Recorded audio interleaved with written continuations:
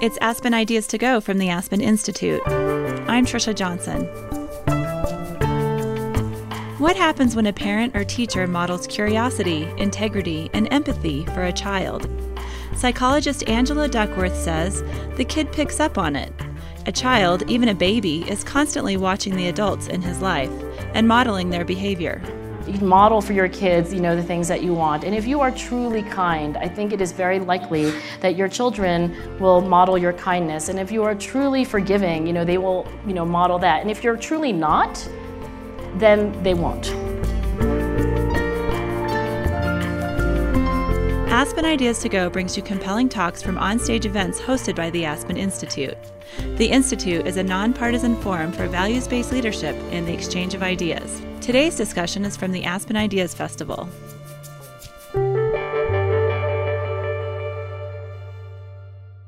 It's not just genes that determine the makeup of a person. We learn how to be grateful, vulnerable, and fearless by modeling others. Angela Duckworth studies self-control, perseverance, and character.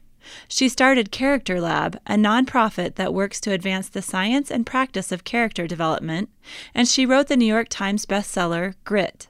In her conversation with Jackie Bezos, Duckworth talks about the role models she had as a child, how too much structure can be a bad thing, and why it's so hard to watch our children fail.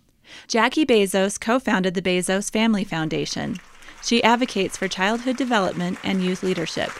Here's Bezos. Angela, you didn't start off your life wanting to study character. What did you really think that you were going to do?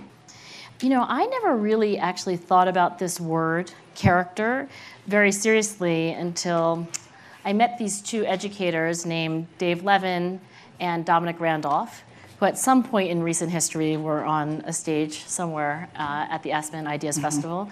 And they really liked this word, character. I was a psychology graduate student when I met them, and I knew what I was studying, which was grit and also self-control and delayed gratification, but I really hadn't thought about this word, character, very seriously.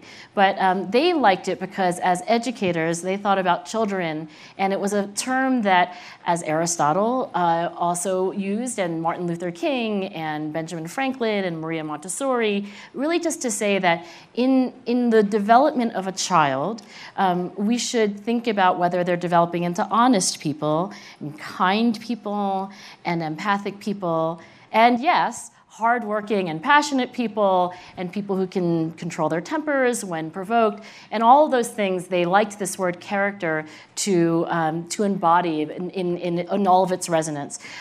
So I have come to love the word character, and I'll just say this, which is that I think other people might call them social-emotional learning competencies.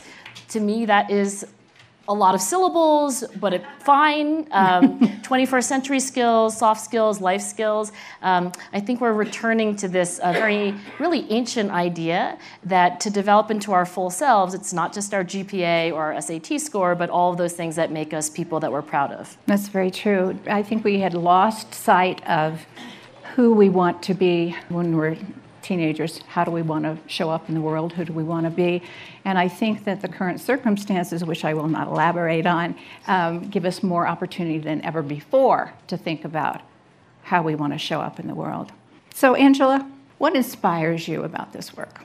I have a vision of what could be the case, but is far from the case today. And that vision is inspired by actually particular individuals. So, for example, there's this teacher named Jeff Lee who teaches 8th grade math in Harlem. And he is the best teacher ever. I mean, think of your favorite teacher. That's what Jeff Lee is like. I mean, he's so great at bringing out what his kids can do. His test scores are phenomenal, and these are kids who are truly 99% from free and reduced price lunch backgrounds, from no advantage at all. So there's that. So they've objectively accomplished skills in math that nobody really thought was possible. But that's not why I think that Jeff Lee, as a vision of what is possible in education, is inspiring to me. That it's really that when he goes in there, he thinks about all those things that we listed. I mean, he really intentionally thinks about, like, Gratitude. Yeah, I know I'm teaching fractions today, but we're also going to do gratitude, and he does it. And he teaches them that failure is nothing to be afraid of, and he teaches them that sharing, things that are really make you vulnerable, that's okay. And so in all those ways, you've got this 8th grade teacher who's bringing out the best in his kids by objective standards, but also by those things which are very hard to measure or even to talk about. And my vision is that this psychologically wise teacher named Jeff Lee, that we could have a psychologically wise teacher in every classroom in the United States, regardless of zip code, and indeed that we could have a psychologically wise parent in every home. And you can just use your imagination to think about what this country would be if that happened. So I thought I'd bring you, take you kind of to the labs of some of the scientists that are doing research on early brain development and talk to you about what character looks like in an infant. At the University of Washington in Washington State, at the Institute for Learning and Brain Sciences, they have been doing a lot of work on early brain development. And they also possess this wonderful piece of equipment. I think they're the only people that have a magnetoencephalography machine. So one of the things that they've been able to do is actually in real time see exactly what is happening in that infant toddler brain during interactions with a mother or a father or a caregiver. Let's picture one of the scientists seeing, interacting with a newborn child, just only hours old. And he, sticks out his tongue at the baby. She doesn't know she has a tongue, but she sticks her tongue out at the scientist.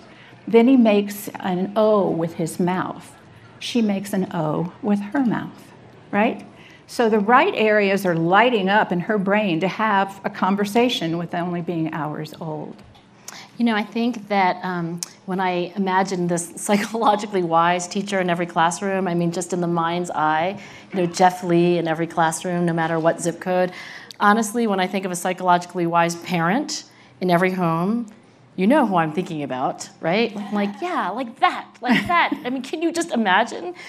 Nobody would be mean. Everyone would be loved, and things would turn out so much better. But I do think that, your interest in the earliest days of childhood, one of the things that science is showing is that, for decades, for millennia, we thought that nothing much was going on when babies were just sitting there and getting fed, and then sleeping or not sleeping. And actually so much is going on. There isn't a moment of life where children are not learning. There is not a moment in life where they're not imitating. There is not a moment in life where they are not generalizing. They're figuring things out. And when they see you talk a certain way, act a certain way, flinch or not flinch with people who maybe aren't the same color as you, maybe of different social class, everything that you can imagine that you would care about bringing out in your kids, they are watching from the earliest days. And I think this brain science is probably sharpening and affirming intuitions that I'm thinking that there are some parents who probably didn't need the neuroscience study because they, on intuition, were kind of great parents. But I think a lot of us, myself included, we're improved when we parent, when we actually understand what is going on scientifically in human development. How do you think that it is, you already alluded to this, but about parents, how they model character and have no idea that you're being constantly watched? I'm going to tell you about this science experiment that was run just a year ago by this young woman named Julia Leonard. And it goes like this. You have a 15-month-old baby, and the baby's in a high chair. And in front of the baby, an experimenter is going to do one of three things. 1/3 of the babies just watches the experimenter do kind of nothing. It's a control group, the experimenter's just there, kind of whatever, doing stuff that adults do. The second group of babies watches the experimenter really struggle with a little toy. It's actually one of those little keychains like carabiner and and really struggle and kind of obviously struggle. But eventually the experimenter gets what she wanted to get done, and so the baby gets to watch struggle, eventually followed by triumph. And then the third group of babies gets to watch the experimenter easily solve the little puzzle, right? And so what you find is that these 15-month-old babies generalize from just watching just a couple of minutes of this happen. And when they're given a totally different toy that requires some struggle, some grit, they're much more likely to persist and to persist longer when they have watched a role model themselves struggle. And the lesson here, I think, is that so many young people grow up and they watch the highlight reel on YouTube of, the person they admire and, a musician, an athlete, a tech entrepreneur. They see the highlight reel. What they don't see is the struggle. And actually, I think this is not just true of young people. I go out of my way to tell my entire lab when I get rejected from a scientific journal. I not only tell them that I was rejected, I send around by email the rejection letter, which usually is like, whoever wrote this is a total idiot. They obviously don't understand either psychology or statistics. And then, these things can be like 11 single-space pages of pure venom. And I want them to see someone telling me that I'm a total idiot. And I want them to know that I was kind of a little bit crushed by that. Like, it even made me sometimes cry. I want them to know that. Not that I came back and I was no, but like actually Angela Duckworth was temporarily devastated. And then I want them to see me bounce back. I want them to see me eventually figure out what was worthwhile in that criticism and what wasn't. And then,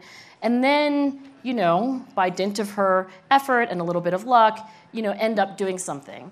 And so I think that's the modeling story, is that we're not modeling invincibility, we're not modeling perfection, we're not modeling highlight reels, but I do think it's helpful as a parent to be intentional in modeling the reality of trying to be a good person and trying to be a great person and how hard it is, but how with struggle there is hope. Yeah, we have to be human. Sometimes superhuman. I have seen Angela put on a cape occasionally. Have you seen me cry yet? I don't Yes. think so. Have you? I heard you on the phone. Oh, okay. That was, yeah. Because, life's hard. It is hard. So tell me, we're talking about modeling. How did your parents model character?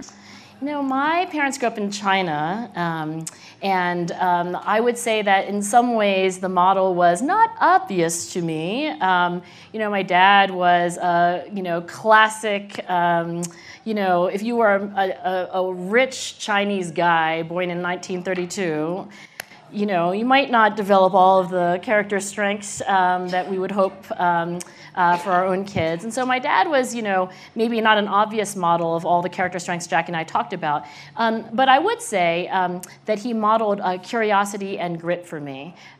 So what came out of his mouth was sometimes like, you have to go to Harvard and you have to be at least a senator. He literally said that once, you have to at least be a senator. At least a senator, like not much actually above a senator, but anyway. But in his modeling, right, because modeling isn't just what comes out of your mouth. In fact, it's not what comes out of your mouth. It's what you do. And in the way he lived his life, he was extremely passionate about his work, which was chemistry. And then also, he was really curious. So I'll give this example. When I went to Orgo, and some of you had the pleasure of taking Orgo, right? And some of you used to be pre-med, and anyway, water under the bridge. But I took Orgo in chemistry, in organic chemistry in college. And I remember hearing the click, click, click, click, click of all these multicolored pens as, furiously, students were like trying to take down every possible equation, and, it was like a stenography class. But my dad had modeled what it really meant to be as a scientist, is just to think. Right? So I didn't take down any notes. I was just really listening to the teachers, and then I'd photocopy the notes of the person next to me. And so that modeling of like really thinking, like my dad was always thinking. He was so curious. So he modeled grit and he modeled curiosity. And my mother was in some ways a stereotypical Asian female, except for not the tiger mom kind. Her cultural background had raised her to be, quote unquote, a good wife, extremely obedient, anything my dad wanted. When I graduated from college, she said, Angela, I'm really proud of you. You're ready to be a wife. So she was a product of her generation, as we all are, right? And so she modeled kindness for me. My mother would give you the food off the table. She gave my birthday presents away. She gave all of our birthday presents away, and she didn't actually buy new ones, so like that was a lesson, I think.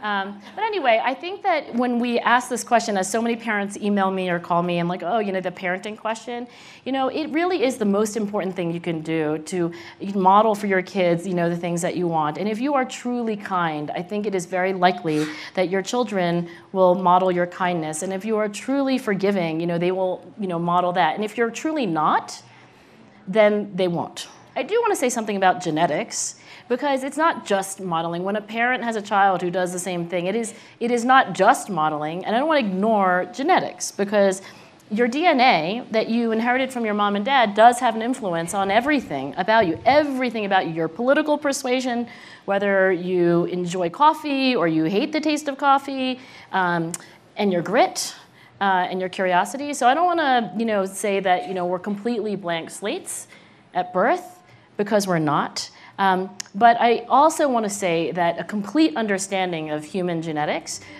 also tells you that there really is almost nothing, except for maybe eye color and things that are really like beyond psychology, that aren't influenced by modeling, by culture, by being in certain environments versus others.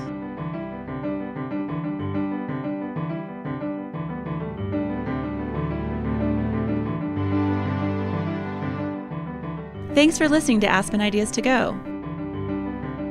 Next June, join us for the annual Aspen Ideas Festival. Passes for the festival are on sale now. You can purchase yours at aspenideas.org. At the 2019 event, we'll talk about emotion, design, meaning, and human performance. Our speakers will examine economic progress, conservatism, and climate change. Look over our programming and buy your pass at aspenideas.org. We can't wait to see you in Aspen, Colorado next summer. Let's get back to our featured talk. Here's Jackie Bezos. So I thought that one of the things that we would do was open this up early for questions, because I think that it's much more interesting to hear what you want to know and what you're thinking. I think we have somebody right here.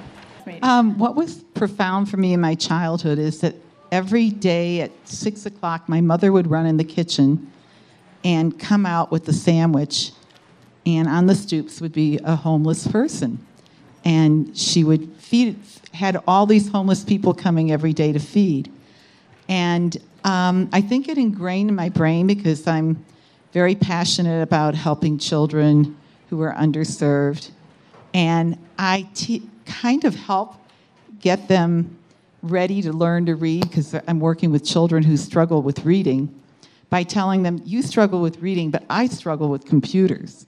And that immediately empowers them, and they'll show me the computer, and they'll help me as we get all the teachers to help them. So thank you. You That's kind fabulous. of validated it.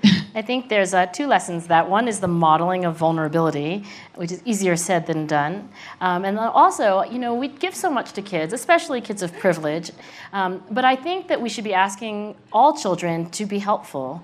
Look, we give so much to them. It's like, oh, and now you have another tutor and like another enrichment program, another wonderful experience. Right. We should be asking them to help, like help do stuff. We know whether it's chores or public service, or really like small things, big things. I'm a huge proponent of all children, when it's legal, to have a paid job with a boss who is not your mom and not your dad, and will therefore be quite irate with you if you're late or if you don't do things the right way.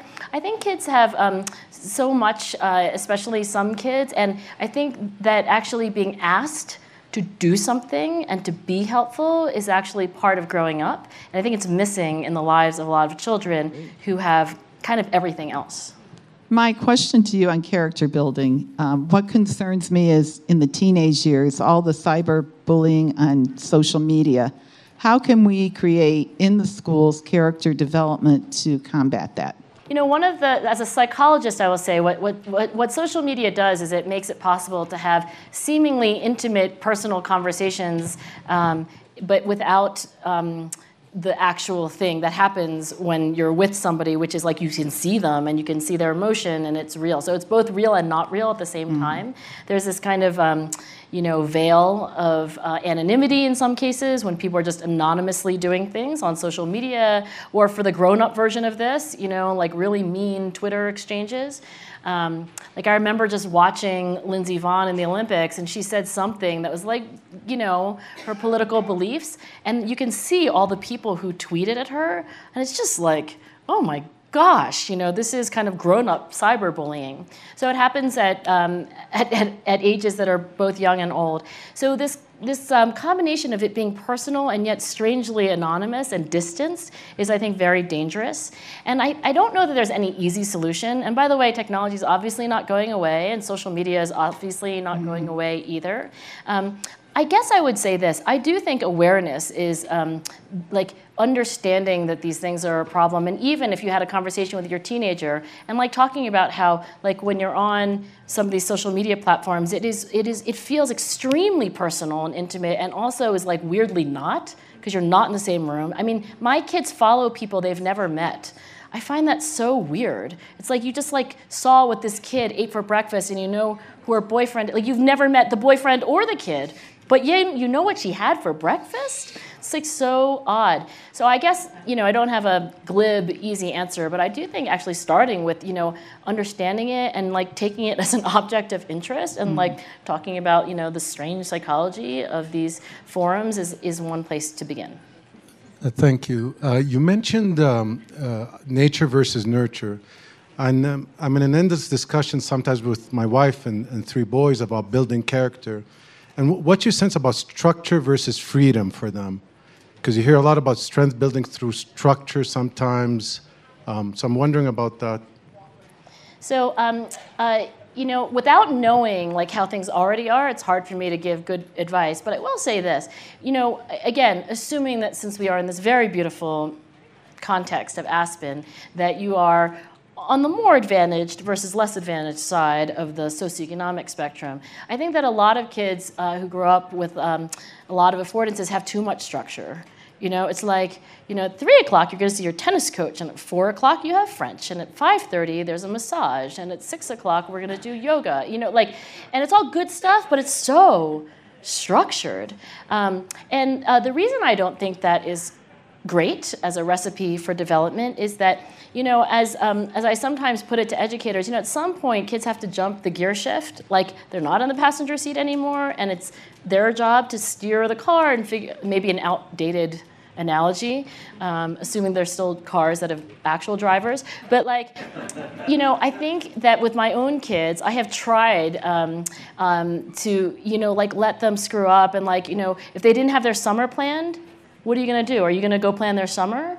Or at some point, do you let them just have a boring summer because they never actually got their act together to plan out their summer? And I think some kids get to 18 and they've never had that, and oh my gosh, now they're 22 and they've never had, and guess what? When you're 23 and you've never had mommy or daddy structuring your very perfect life, and that's the first time where you have to do that job, I think it's really hard. I'm a working mom, so my advantage is that I'm so busy that I just can't structure my kids' lives that much. But I do think it's a meta lesson. Kids, of course, need some structure. They need consistency. They need to know that there's food in their refrigerator and that their parents are going to basically be there for them. But I don't think they need their parents to solve every problem or to plan every hour. One thing I see is so many parents protect their kids from failing, and they've got to win everything and all this, and yet it seems to me building character, you have to be able to accept failure and, as you say, rebound, show some grit and move forward. Do you have any wisdom on that? Yeah, it's almost cliche to talk about failing forward, failing fast, like every tech entrepreneur, not naming names, but in their annual letter, for example, we'll talk about this. But pick your favorite one. No, but it's true. It's almost cliche in Silicon Valley, and if you go to Google Images and you type in failure, there's just a bajillion wonderful, exciting quotes. But the reason why things become cliches is because they're true often, and so I think the question is more how, right? And why is it so hard to watch our kids fail? And by the way, what is the psychology of failure? I mean, what's the big deal? I asked this question of developmental psychologists because really little kids, like babies, infant, toddlers, they fail all day. Like even in eating a meal, they fail like 45 times, right? They can't like get the food in their mouth, things break, it's just a disaster, right?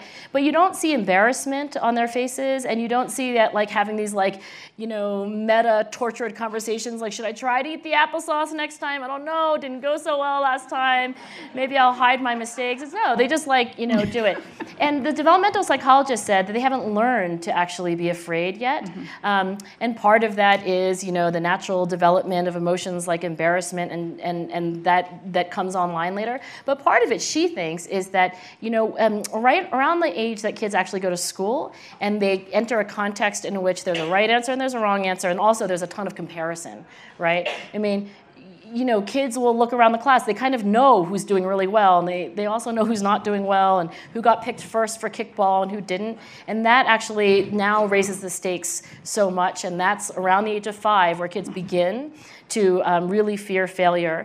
And for some kids, I think they get over it and they develop very healthy attitudes toward failure. If you ask Katie Ledecky's coach what makes Katie Ledecky extraordinary, he literally said, and he has this in National Geographic, he's like, I think I'm just going to make one PowerPoint slide, which is this, like, she is not afraid of failure and she works her ass off every single practice. And that will be the end of my talk.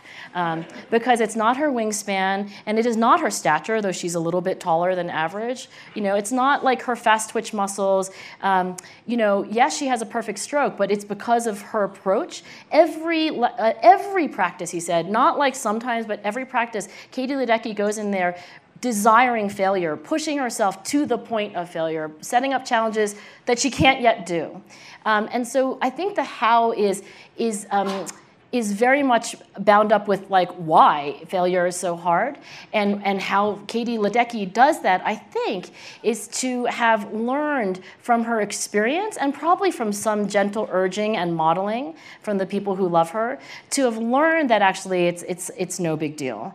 For a lot of kids, especially, I call them the fragile perfects, because I do teach at an Ivy League university, and the kids who have never gotten a B, like ever, for even a marking period, and never got cut from the team, and always been popular, they're the most afraid of failure because they have never had it. And so I think I don't want to trip my kids while they're walking, it's like I'm not, planting landmines, but I think we should allow it. We should be prepared for it. We should be intentional, and we should be ready to have those conversations like, God, totally sucks that you did not make the ballet, core, like you didn't make this class. That is awful, and be empathic, and then like show them that the world did not come to an end. And then, like that, again and again, I think is where those CEOs who, write about it, and those wonderful paragons of grit who demonstrate, I think actually that is how they got to where they are. First of all, thank you. This is such a great session. Jackie, thank you so much for doing this. And Angela, thank you. So both of you just talked about kids being somewhat fragile, and especially once they get to college, having not experienced the kinds of challenge that, or struggle or conflict that, maybe an earlier generation might have experienced. They're sort of a different animal on campus. And I'm wondering what once they get there, if we have not provided for them the stuff that you're suggesting that we do provide, if our kids are not that young and now they're approaching college age, what can we do? And what do we do about the fact that now words are considered so challenging and difficult and uncomfortable, and that civility is being lost? So these are great big questions. I will say that my dream course for every university is Failure 101, where you would sign up and you would set out to fail. Maybe if it were like an easy course, you could fail 10 things that semester. But like if you really wanted to try the advanced option, you would try to fail like 50 things, right? And maybe you could make a list at the beginning, like, rush this sorority, try out for this team, ask this person out, learn how to do and I would hope that you would try, of course, to succeed. But I love the idea of just, in psychology, we actually call this exposure therapy. So when people have phobias, right, and in a room this big, some of you probably have personal experience with this because phobias aren't that uncommon.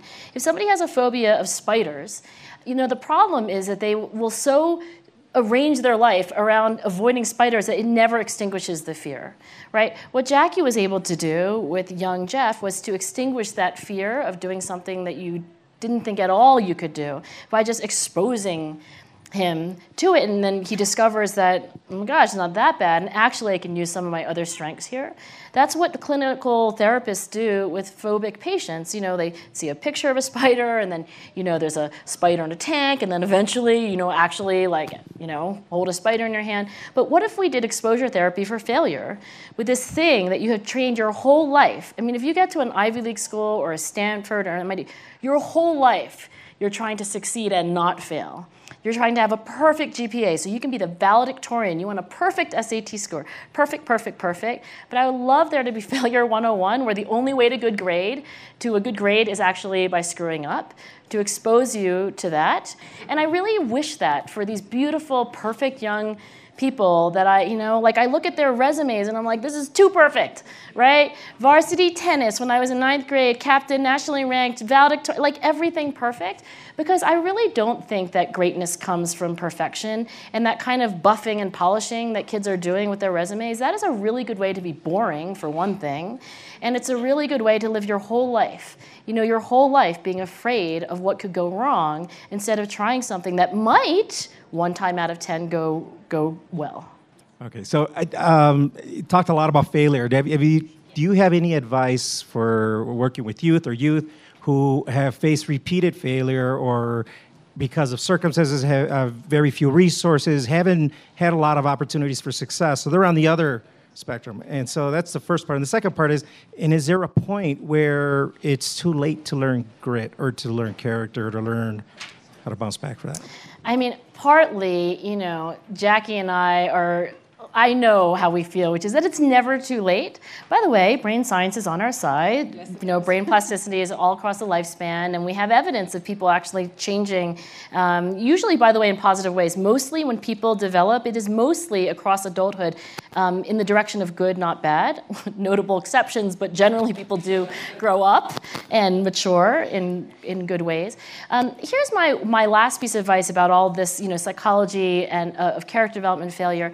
I don't want to say that it's like pep talks or TED Talks that actually do a lot of the hard work. I think it is actually experience. And here's my specific advice. If you have a kid who has, for example, a learning disability or socioeconomic disadvantage, and frankly, their life has been just one setback, one bad episode after another, there's a limit to the TED Talks and the pep talks. They have to experience small wins. And so I would say your job as the, adult in the room would be like, what can I do to give this kid a small win? What can I do to lay things out in such a way? And I'll end with this science experiment. When you take rats and you put them in cages, and if they get exposed to uncontrollable adversity, like shocks that they can't predict and they can't control, they quickly become helpless and depressed. But if you can just rig the cage, as a loving parent would do, pardon the metaphor, but if you rig it with a little plastic wheel that they can turn that turns the shock off, they actually develop into resilient rats who in adulthood are actually much stronger and much more inured to the effects of adversity. So your job is to create small wins. Right? I don't want you to coddle your kids. I don't want you to overstructure their lives. But if you have a kid who has zero self-esteem and you can look at their life history and be like, yeah, I can see where that would be your conclusion, you need to structure their life so that they can turn a little wheel and make something happen and then turn a little more and make something and put them on that positive, virtuous cycle to where they know that they can do something. Angela, thank you so much. Thank you, Jackie. Yeah. Thank you. So thank you for coming today. We really appreciate it.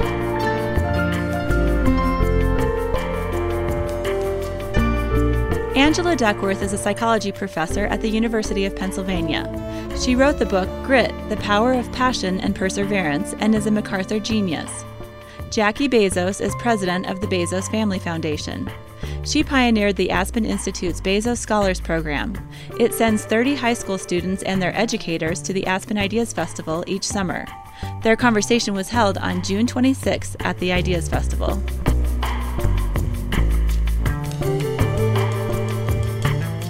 Make sure to subscribe to Aspen Ideas to Go wherever you listen to podcasts. Follow Aspen Ideas year-round on Twitter and Facebook at Aspen Ideas. Today's show was produced by Marcy Krivonen and recorded by our team at the Aspen Institute. The Aspen Ideas Festival programming team is Kitty Boone, Keeleen Bretman, Katie Cassetta, Libby Franklin, Brett Howley, Jamie Miller, and me. Our music is by Wonderly. I'm Trisha Johnson. Thanks for joining me.